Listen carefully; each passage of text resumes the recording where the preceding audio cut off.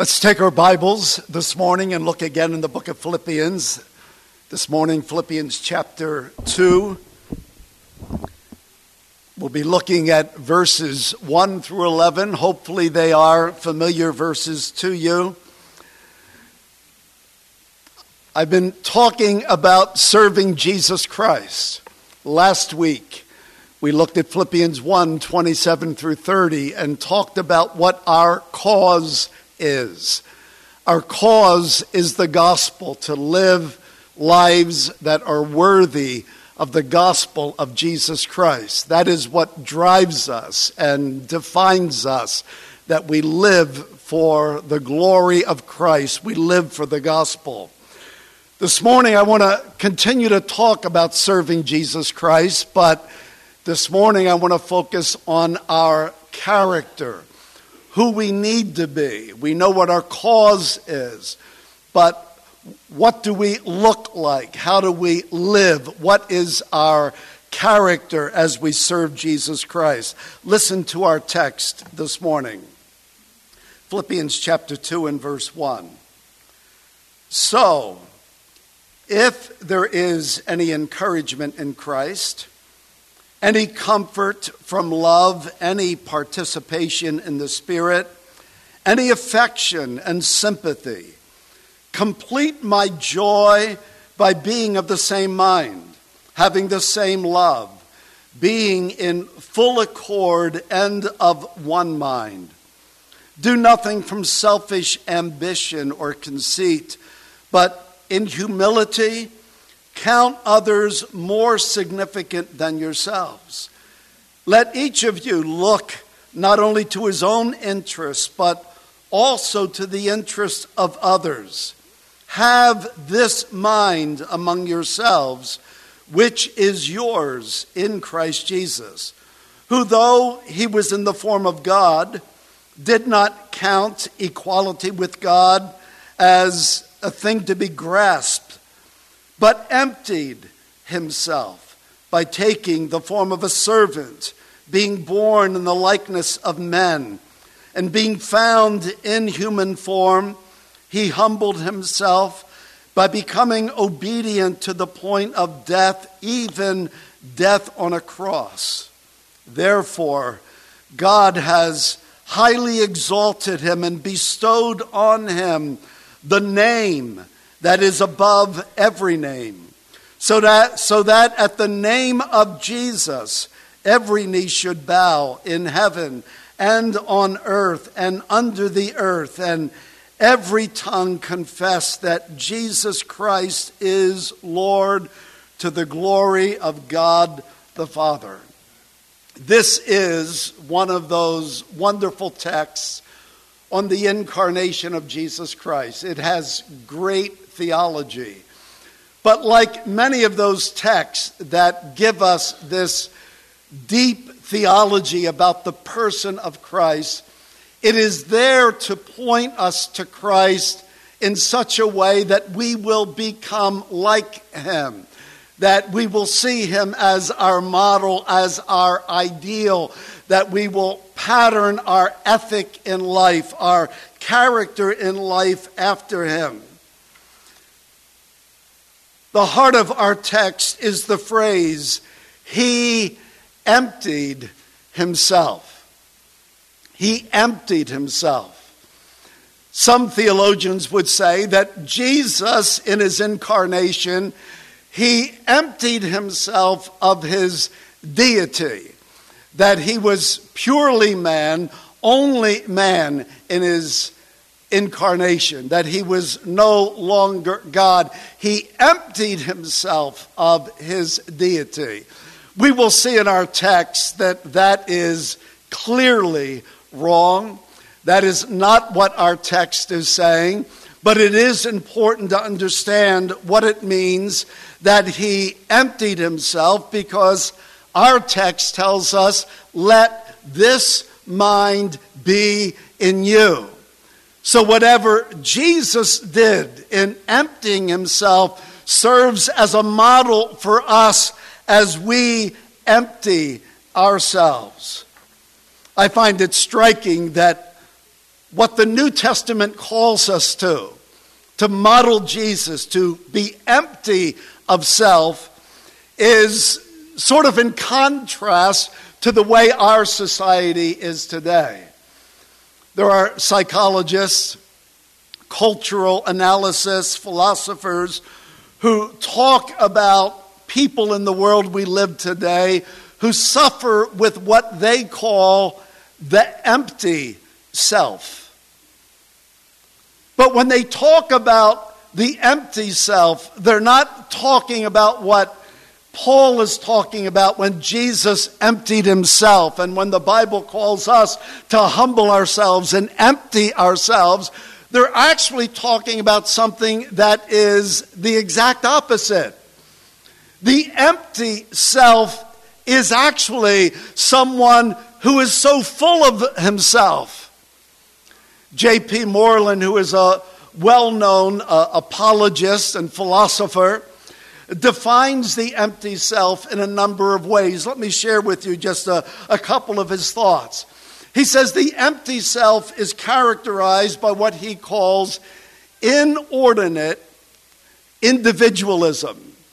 That is, the empty self does what is good only when it is good for himself. He's an inordinate, a very strange individualism, because everything about him is for him without regard to its effect on others. That's part of the empty self. He says another part of the empty self is what he calls infantilism. That is, you're a baby, demanding that my needs be met rather than meeting the needs of others. It's all about me. You maybe have seen the sort of spoof on one of the worship songs that is often sung. It's all about you. It's all about you. Because that's what worship should be. All about God. All about Jesus Christ. But the spoof is, the reality in many Christian lives is, it's sung, it's all about me. It's all about me. It's what J.P. Moreland calls infantilism, demanding that my needs be met. He also says that the empty self is marked by narcissism, pure self-interest rooted in self-infatuation rather than serving others. He says it's marked by passivity, and by that he means entertain me, amuse me, don't ask me to be involved, just satisfy me. Another way he describes it is that the empty self lives by its senses. It seeks the gratification of senses, their feelings, rather than the development of their mind. He says the empty self has no interior life. There's nothing going on deep inside. All they care about, the empty self, is how do you see me? You know, how good do I look? How well do I dress? How much stuff do I have? The empty self is concerned about the exterior only without any development of the inner man. And then he says, seventhly, the empty self is just marked by busyness, focused on activity, but rarely reflecting deeply on their soul. It's all around us, the empty self. It's all about me. Even churches today, churches are thinking of, how do we meet the consumer interests of the people that are in this world? How do we satisfy their felt needs without thinking, how do we be faithful to the Word of God and meet their deepest need? How do we address the mind? How do we reach the soul? We live in a world that is full of empty selves, and ironically, the empty self is full of self. It is all about me. The Bible calls us not to the empty self. The Bible calls us to the emptying of self. This is the character of a servant of Jesus Christ. In his words, in Jesus' words, he said, if you will save your life, you will lose it. But if you will lose your life for my sake and the gospel, you will save it. A true servant is one who empties self. He uses Christ as his example, though he may have every right to choose a different path of self-interest. He chooses instead a path of servanthood. He wants to be like Jesus Christ. So as we look at our text this morning, how do we develop this gospel character of a servant of Jesus Christ? How do we do that? There's three things I want us to consider this morning from the verses we've read. First of all, we must know who we really are. If you don't know who you are, if you're struggling to find out who am I, then you will never live as a servant of Jesus Christ because you're still focusing on self, trying to figure out who you are in this world. The text that we read in the beginning of Philippians chapter 1 has a number of those if clauses. If there's any encouragement in Christ, if any comfort, if any participation in the Spirit. But I remind you that this is one of those ways in the Greek language where it's really not a question. The reader of this Greek text would understand what Paul is saying in this way. If there is any encouragement in Christ, and there is, if there is any comfort from love, from the love of God, and there is, if there is any participation, any fellowship in the Spirit of God, and there is, Paul's not raising the question of the possibility of these things being in the lives of believers. He's saying these are the realities in your life. If you've been born of the Spirit of God, if you've been united to Christ by faith, if you have identified in his death and his resurrection so that you are now alive in him, then as a believer, you have encouragement in Christ. As a believer, you have comfort in the love of God. As a believer, you fellowship daily with the Spirit of God who lives in you. This is who you are. But do you know that? And do you believe that? And do you rest in that? Because this is the character of a servant. I live encouraged by Jesus Christ who loved me and gave his life for me. I live experiencing the love of God, knowing that he loves me even though he knows the worst about me. He loves me, and this fills my heart.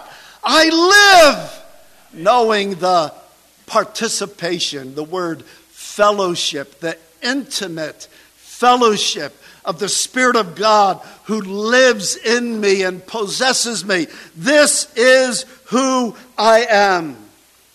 He's not exhorting believers to find these realities in their life. He's not telling them to strive to find some human potential to live out the life that God wants them to live. These are not exhortations. These are statements of reality. The call to gospel character is not a call to self-effort or what we might call moralism. Paul isn't saying that if you're going to be like Christ, then muster up the discipline and muster up the self-will and muster up the strength of mind to have the character you need. Paul's not saying that. He's saying this is who you are in Christ. If you're a believer, you have encouragement in Christ. If you're a believer, you have experience, you comfort by the love of God. If you're a believer, then you have this fellowship with the Holy Spirit. The question is, who are you? Do you know who you are in Christ? Because if these things aren't working in your heart, either you've never been made alive in Christ, or you are really sick. You're sort of an anomaly. There's something unusual about you as a Christian, because the usual character of a Christian is, I am encouraged in Christ. I am comforted by the love of God. I fellowship with and am sustained by the Spirit of God. Who are you? Who am I? When you wake up tomorrow morning, who are you? Are you a child of God, redeemed by the blood of Christ? Washed, as we sang, by the blood of Jesus Christ, and cleansed, and now comforted by the love of God, encouraged by Jesus Christ, and fellowshipping with the Holy Spirit. This is your true experience. J.P. Moreland would say that the Christian who experiences the empty self, the Christian who is still narcissistic and infantile and living for self-gratification, has something desperately wrong with him. There's a stunt in his growth. There's a sickness in his life if he's truly a Christian. Last week we saw, and we saw it again as we discussed this on Wednesday night, that the gospel brings to us the most passionate love, the deepest mercy, the most magnificent grace, the most undeserving forgiveness, and the greatest transforming power available in life. This is what the gospel brings us, and this is our cause, I said last week. But I say again this week, as I think about the gospel, yes, it brings us the most passionate love, the deepest mercy, the most significant grace, the most undeserving forgiveness, and the greatest transforming power. And this is what I have to define and to transform my life, the gospel of Jesus Christ. It not only defines our cause, it transforms our character. Do I believe this? That in what God has done for me in Christ, I've experienced the most passionate love. I have the deepest mercy. I have the most magnificent grace. I enjoy the most undeserving forgiveness, and I experience the greatest transforming power.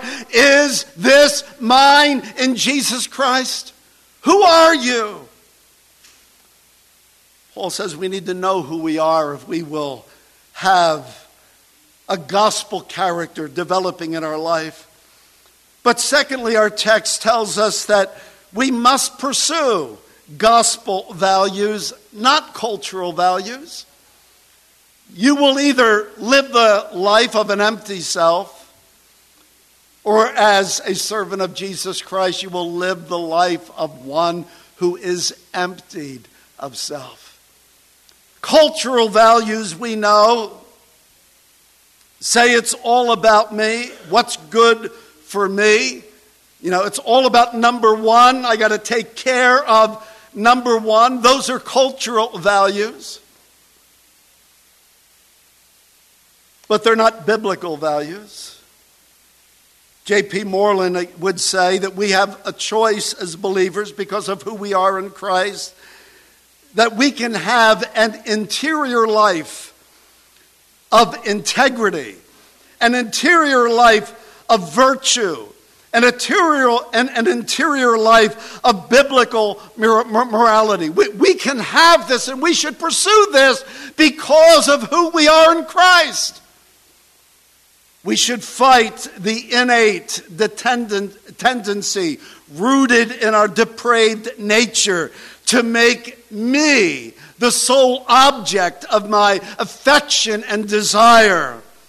We should choose to serve Jesus Christ and to serve others.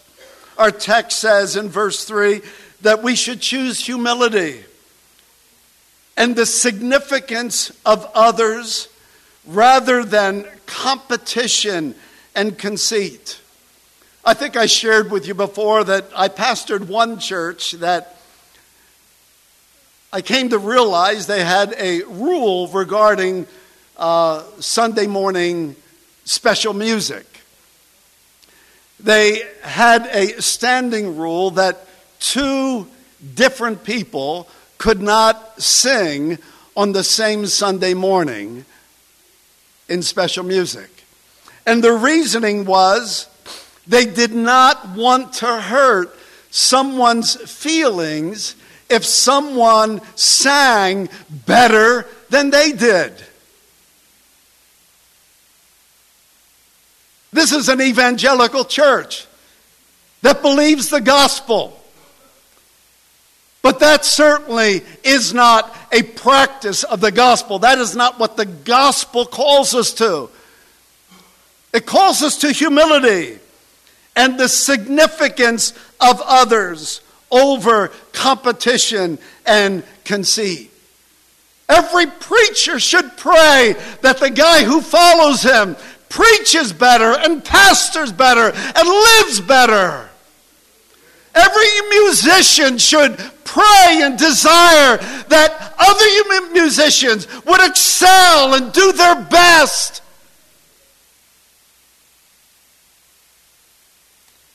We know that competition and conceit display themselves in different ways. People compare themselves to others, thinking too much of themselves. And often this is the root of conflict in a church, where there are people who have this, we say they're full of themselves. And they want to be up front. They want to be seen.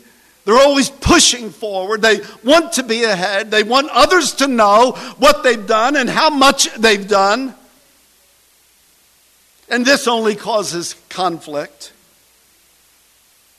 But sometimes we miss the others who are also burdened with the lack of humility and this burden of competition and conceit. They're the ones who aren't pushing forward and pushing up front. They're the ones who are shrinking back. And they're isolated. They're sitting by themselves because they don't want to feel like they're pushed down. There are those who are thinking, I'm not good enough. I don't measure up. I'm not as good as the next person. And others are saying, I'm better than anybody else. I can do it. But the root is the same in both of them. It's the lack of humility. The lack of a desire for the significance of others over myself. The gospel calls us not to be above others or to feel like we're below others.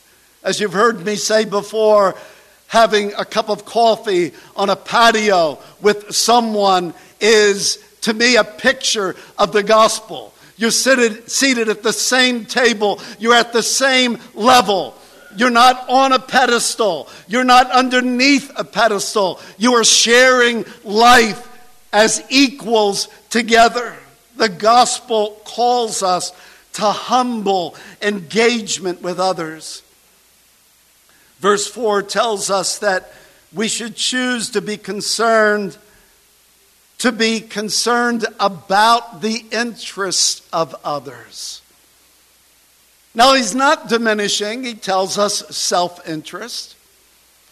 He doesn't say, don't care about yourself, because that's what people do. We do care. You should care. I mean, you brushed your teeth this morning. You took a shower. You put on clean clothes. At least I hope you did. Unless you're wearing jeans, because a pair of jeans is good for a week at least. My daughter doesn't understand that, but that's just a fact of life. He's not diminishing the natural concern that we have for ourselves. Nobody has to tell you, care for yourself. You do that. But he's telling us that there is a legitimate concern that we ought to have for the interests of others, that we ought to be thinking about the good of others and thinking about how we can help not only ourselves flourish in life, but how do we help others flourish in life? And I think if we think about our interest in others, most of us think about it with perhaps sorrow and conviction. Because who did you pray for this week? Who did you care enough to pray for? Who did you call? Who did you give to because they had a need? This is gospel character. It's not all about me. Look not only to your own interest, but to the interest of others. How are you investing your life for the glory of God, for the good of the gospel in the lives of others, so that they are flourishing more in their life? Again, the empty self is a life that's consumed only with my interest. And ultimately, that person becomes one of the most miserable people on earth, because serving your own interests only, seeking your own self-gratification only, is a bottomless pit. Because we don't find life by loving ourselves. We enjoy the life that God has for us by loving God with all of our heart and soul and mind and strength, and loving our neighbors as we do ourselves.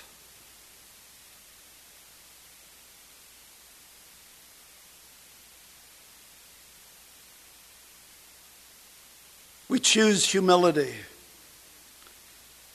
We choose serving the interest of others. We choose to seek to display the mind of Christ in all of life. He says, which is yours if you're a believer? It's not something you need to get, it's something you need to live out. You need to respect and live it out in your life. We choose, we pursue gospel values. But thirdly, our text, and this is really the heart of the text, it calls us to pursue Christ as our ideal in life. Have this mind among yourselves. It's yours in Christ Jesus. This mind that is so wonderfully displayed in the incarnation of Christ. He wants us to be captured with the fact that God became man, lived on earth the life that we could never live, died the death that we deserve to die. And he did this willingly. He did this obediently. I like the way Diane Poythress put it. She said, the more a sinner sees the glory of Christ, the more he sees his own wretchedness and loves the merciful Savior. The more I look at Jesus and see myself in light of him, I see my sinfulness, my wretchedness. But the more I love him more, because he loves me even though he knows the very worst about me.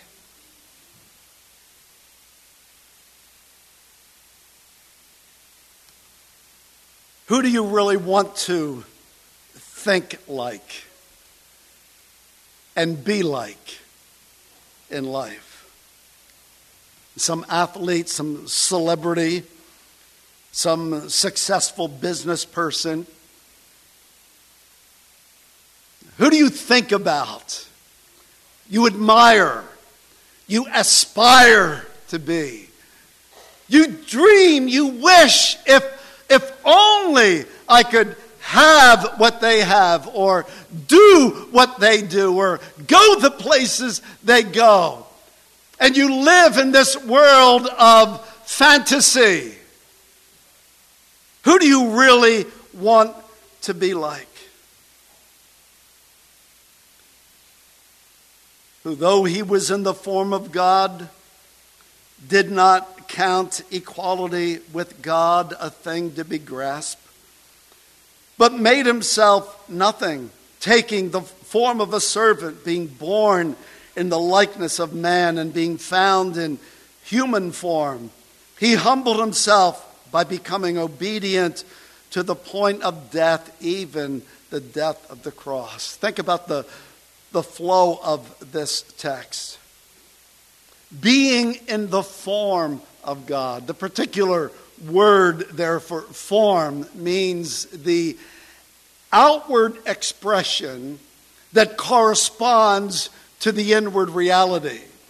So it's simply saying that Jesus Christ, if you could have seen him prior to his incarnation, if you could have watched him with the Holy Trinity in eternity, you would have seen in his outward form, whatever that is, you would have seen something that corresponded to who he really was inside. Everything about him would have declared, this is God. He lived in the form of God. And he did not think that equality with God was a thing to be grasped. Some would say to be grasped means it's something that he didn't need to hold on to. Others would say that it was something that he did not need to steal. He did not need to rob because it was rightfully his. I'll take the second view. Equality with God. I love sharing that with Jehovah's Witnesses. Though being in the form of God, he thought it not robbery to be equal with God. You say Jesus is just a created human being, maybe the first, the highest of human beings.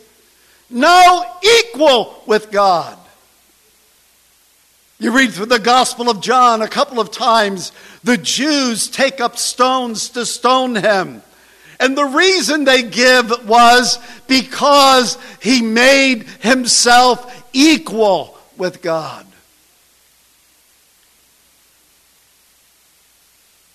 He says to a lame man, take up your bed and walk on the Sabbath day.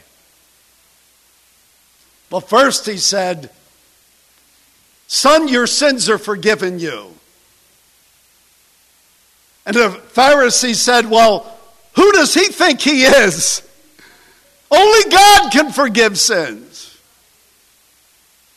And to show that he was God in the flesh, he then says to the lame man, take up your bed and walk. You're both forgiven and healed. At another point, Jesus said, my sheep hear my voice, and I know them. And I give to them eternal life, and they shall never perish, neither shall any man pluck them out of my hand. And my Father which gave them to me is greater than all, and no one is able to pluck them out of my Father's hand. I and my Father are one. And then the text says, then the Jews took up stones to stone him because he made himself equal with God. Because he is God. There are 4 statements that are always true about Jesus when you think of him in his incarnation. He is always truly God. He divested himself of nothing related to deity when he became man. He still remained fully God. He's always, in his incarnation, truly man. He's truly man and truly God in one person. There's not 2 people in Jesus. He takes on a human nature. From Mary, he gets a human nature. But the person in the incarnate Christ is the eternal Son of God. There's not 2 people. There's one person who takes on another nature. And then fourthly, when we think of Jesus in his incarnation, his deity and his humanity remain unmixed. They're always distinct. There's no merging together of his deity and of his humanity. Equal with God. He did not consider this something that he was taking unrightfully, that he was robbing. But it says he emptied himself. I think the New International Version translates it, he made himself nothing. But the older translations are more literal. He emptied himself. Of what or how did he empty himself? Well, the language of the text actually answers that question. He emptied himself, taking on the form of a servant. And again, the word form, the outward expression of a servant. But it corresponds to the inward reality of who Christ was in his incarnation. He was truly a servant. He empties himself by taking on the form of a servant. He humbles himself. He is like men in their humanness, but he is never like men in their sinfulness. He humbles himself. This is an act of self-deprecation. This is something that he chooses to do. This is not something that is imposed on him. He humbled himself. Throughout the Bible, we are called upon. Humble yourself. You might say, God, make me humble. You do it. No, God says, humble yourself. See who you really are as you stand before a holy and infinite God. See who you really are as you stand as a sinner redeemed by the grace of God. See who you really are as one who was once an enemy of a holy God, and now by his grace you're a friend of God. See who you really are as a recipient of grace. Humble yourself.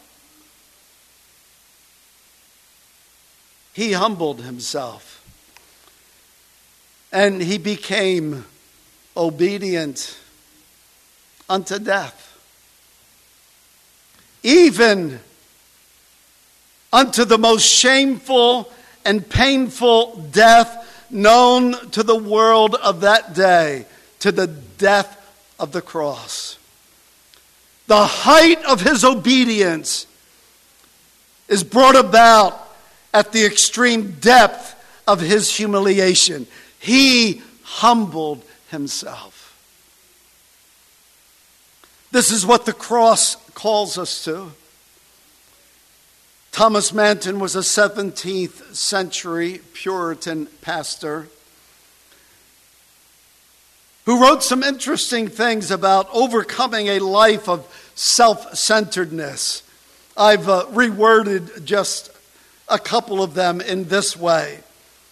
He says because his language of the 17th century is a little bit tough at times, we overcome self-dependence when we love Christ as the first cause of everything. If Christ is the first cause of everything, then I don't depend on me. I am not sovereign, but He is. I depend on Him. Secondly, he says we overcome self-will when we love Christ as the highest Lord over all things. I overcome this desire that I must be in control. I must make my choice when I realize He is Lord. He is Lord. We overcome self-love when we love Christ as the chief good above everything.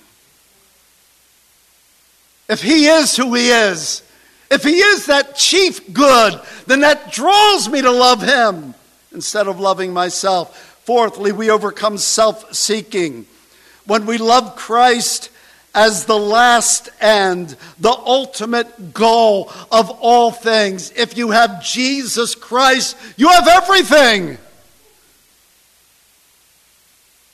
It's like the Davis crest. You know, those family crests. That Welsh crest for the Davis family, historically, in Gaelic, says this at the top and bottom of the crest. In God, everything. Without God, nothing.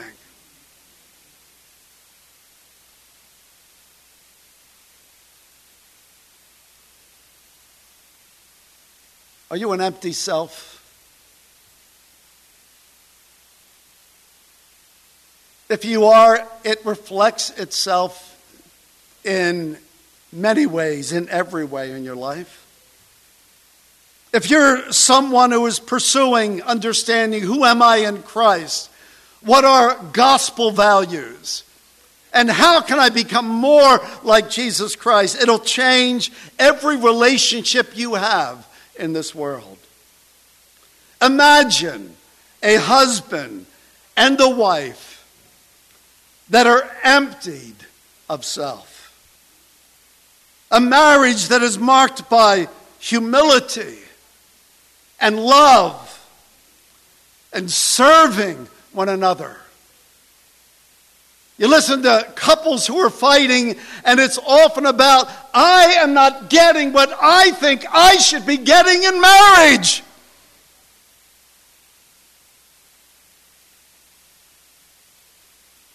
When the Bible says you're an empty self, it's all about you. Empty yourself. A young person who's emptied of self will love their parents and honor their parents. They will not live in isolation or pursue self-gratification, but will serve their family, will serve the church, will serve the world around them. Christians emptied of self will serve one another in humility and love and serve the needs of the church and the community and the world around them. They will be generous. They will take the gospel to a lost and dying world. A Christian emptied of self will love their enemies, will never live with revenge and with bitterness.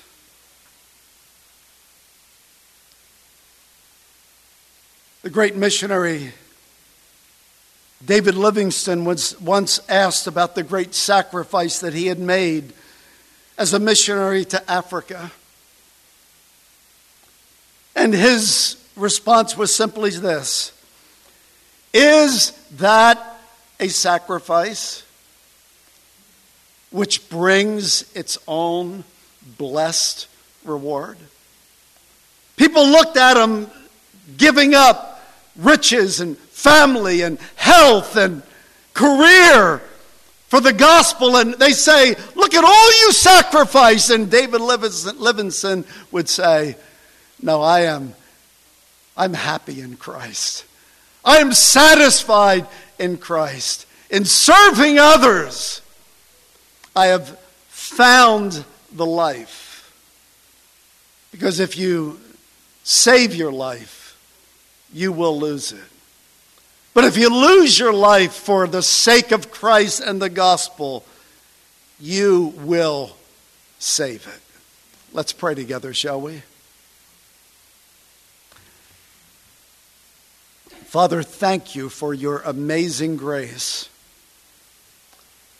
that takes wretched sinners like us and forgives and cleanses and begins a lifelong work of transformation in making us more like Jesus Christ. Father, help us to know who we are in Christ, to pursue gospel values, and to seek Christ, to love him, to honor him, to serve him above all things. I pray in Jesus' name, amen.